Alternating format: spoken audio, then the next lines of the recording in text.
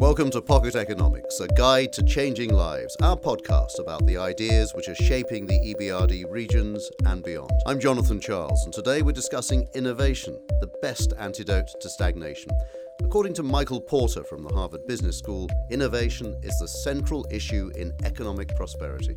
So why then are companies afraid of innovating? What holds them back? How can we boost creativity, the driving force behind innovation?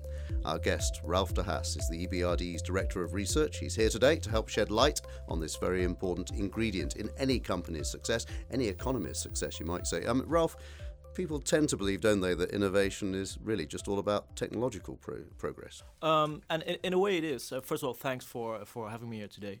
I think in a way it is, but there are very different types of innovation. So I think I agree with the statement that it's all about technological progress.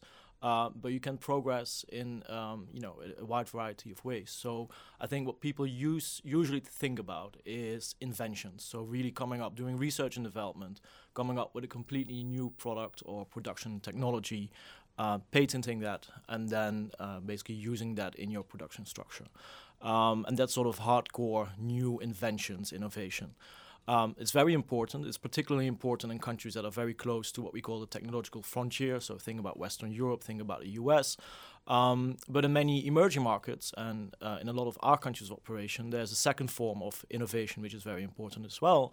And that's much more about imitation. So it's not about reinventing the wheel of, coming up with completely new solutions, but it's basically about taking the best from what has been developed elsewhere and implementing that in your own firm. It's really about adopting and possibly adapting. And for us, this is a very important form of innovation as well. And again, it's a form of innovation that, as we show in a number of reports over the last couple of years, has a very large impact on firm productivity. So how would you measure innovation in firms? I mean, you've given us a sort of description of what innovation might look like in the economy in firms, but how do we measure it? Well, here at EBRD, what we basically do is we go to firms, we do interviews with managers, and we ask them whether they have invented new products or processes or adopted new products or processes.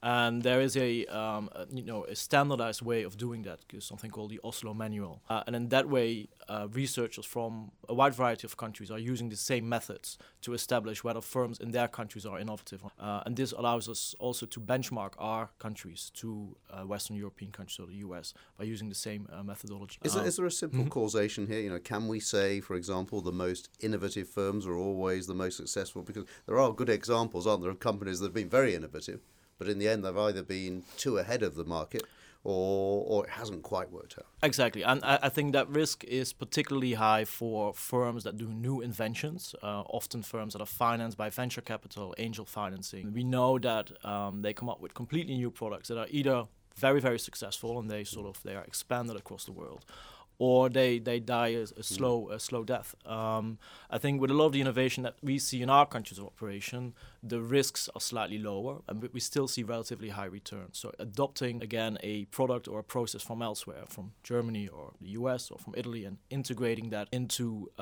your own production structure is slightly less risky than that sort of hardcore innovation. And the advantage of that is that we may potentially not need as much venture capital or angel financing in our region at the moment, because what we see, and again, this is based on some of our in-house research, is that banks are actually very good financiers of this sort of more adoptive type of innovation. So they are willing to invest or to lend to firms in order for them to be able to buy or develop these technologies. And what do we draw out about general economic progress from what companies are doing in terms of innovation? And I suppose always coming to mind when we talk about technological innovation and other process innovation, one thinks of countries like Israel, for example, I guess, where you've got very innovative companies, clearly has a very positive impact on the economy. But what can we say in general about that relationship between economic progress and companies' innovation? Well, we know that if companies are successful in developing these completely new products that can have very large impact on local economic growth or even economic growth at the country level. We also know that not so much technological inventions, but more the diffusion of existing technologies is equally important. And the speed with which that happens varies a lot across countries. So some recent research shows, for instance, that up to a quarter of the difference in income levels between countries can be attributed to differences in speed in which countries are able, or firms in countries are able, to adopt foreign technologies. So this is completely separate from developing those technologies and those products in the first place. Even if all of that would happen in the US or Western Europe, there's still a massive difference between countries that are very quick in sort of buying or imitating those technologies, and countries that, for a variety of reasons, are very slow in catching up, if you will. Now, according to both the Global Innovation Index and Bloomberg Innovation Index, 10 of the countries where the EBRD works are included in the world's 40 most innovative countries. Mm-hmm. So on the surface, on the face of it, it looks like innovation is one of our region's strengths. But why do you think these countries that are doing well have stood out? Right. Well, I had a look at that list of 10 countries. I mean, they are it's a very diverse group of countries. Yes, so. Yes. And there were some surprises there as well. I guess you've drawn it out now, but here you've got in the Global Innovation Index, you've got Estonia, Cyprus, Slovenia, Hungary, Latvia, Lithuania, Slovakia, Bulgaria, Poland, and Greece. Right. On the Bloomberg one, you've got Russia, Poland, Slovenia, Hungary, Lithuania, Greece, Estonia, Turkey, Croatia, Slovakia, and Latvia. I suppose I could put you on straight. What have they all got in common? Yeah, well, that's a good question. I thought a bit about this. I think. So one thing that I would say is that most of these countries are relatively open countries. So in terms of trade and also in terms of people. And so I think that is very important. Innovation is a lot about ideas and having access to good quality people. And in many cases, that means allowing people to emigrate from your country and at some point return to your country and perhaps exploit ideas that they developed abroad in your own economy. So I think this sort of circular migration is something that a lot of people are talking about these days. I think there's a strong connection potentially also with innovation, in particular when we talk about this sort of adoptive type of innovation. I think the other thing that is that potentially some of these countries have in common is a relatively well-developed banking sector. So again, there are of course huge differences, but we know that having access to finance, having access to bank credit even, may help companies to become more innovative. And so the banking, at least within our region, these are a number of countries that have relatively developed or large banking systems. But again, the variation across these countries is very large as well, of course. And also, in some ways, it feels a bit counterintuitive when we point to some countries in our region as being very somehow at the cutting edge of innovation, because we know, for example, from one of our transition reports we did here at the EBRD, that innovative startups are quite scarce in the transition region. There is a lot of, as you said, of adoption and then adaptation, but actually real innovation is not easy. And so I mean, I wonder whether that really tells the whole story, those indexes, or whether we more see innovation in some of our countries and then people leaving with their innovative product to other countries. That is happening. So I think some of the countries on the list, Slovenia would be a good example, which is a country where a couple of very successful startups were established. And the typical pattern that we see for Slovenian startups, a number of Croatian companies, some companies from Belarus, from the Baltics, is they are successful. They do start up within the local environment. They go to either Berlin or to London. They try to get additional financing there, seed capital. They are part of an incubator, so they professionalize, and then they make the big jump towards the US. So they either go to New York or to Silicon Valley, and that's a pattern that we see. So this is what we, I think, in the TR some time ago called the innovation drain. Yes. Now that's not all negative. I think what we also see is that there are links between these companies, even after they've moved to Europe or Western Europe or to the US. There are links that remain between these companies and their source countries, if you will. So they have development centers there. They are using high-skilled local people to continue to contribute to the business. So I think this is actually something to be encouraged rather than to be afraid of.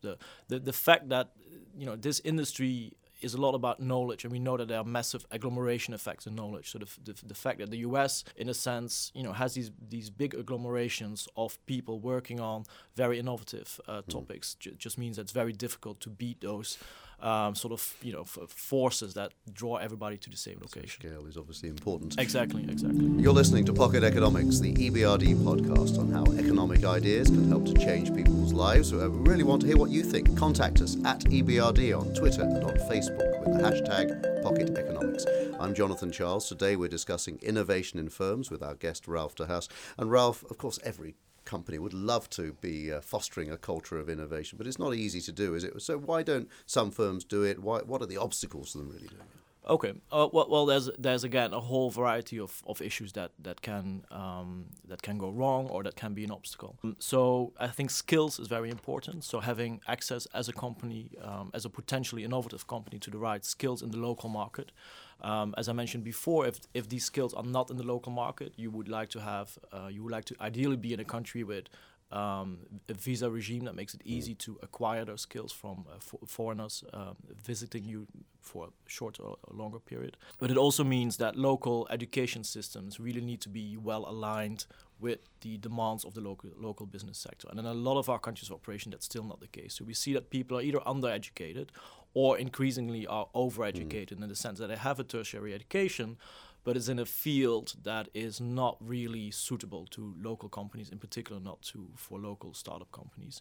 So we need, I think, a better cooperation between the private and the public sector. Do you see any sign of that being addressed in our country? Do you see governments really reacting to that and understanding they need to change their approach? I think slowly. I think there's still too much. Again, in the transition report a couple of years, we looked at these innovation policies, and they are remarkably similar. So across our region covers a lot of very different countries, but they all seem to be copying each other in terms of their innovation policies. And I think that's not a good thing. These innovation policies should be much more targeted to the local situation, the local environment. And that means that in relatively advanced countries like Poland, for instance, the type of skills that the educational system would need to come up with are very different from what we would expect in Kazakhstan or Tajikistan, for instance. But they seem to be copying that. They all seem to be trying to be as close to the US model as possible. And I think that's not necessarily the best policy. So typical skills would be languages, marketing skills, programming skills. I think that's something that if you talk to startups that they complain about, and maybe one of the reasons why they move to another country as soon as they are possible, as soon as it's possible to do so. I think the other big issue is finance. We discussed that already. So having access to venture capital or angel funding, maybe in particular the very early startup stage, is very important. But again, we do see that just having access to plain and simple bank credit may be very important as well. I mean, that's a key point, isn't it? Because when we're often talking about innovation, you tend to think of really big companies who are making really big innovative leaps. But actually, it's just as important, isn't it, for small companies, for the SME sector. Are we able to do anything through the EBRD to help companies like that? Do you sense generally, even outside the EBRD, there's a backdrop in our countries of operations to help smaller companies innovate?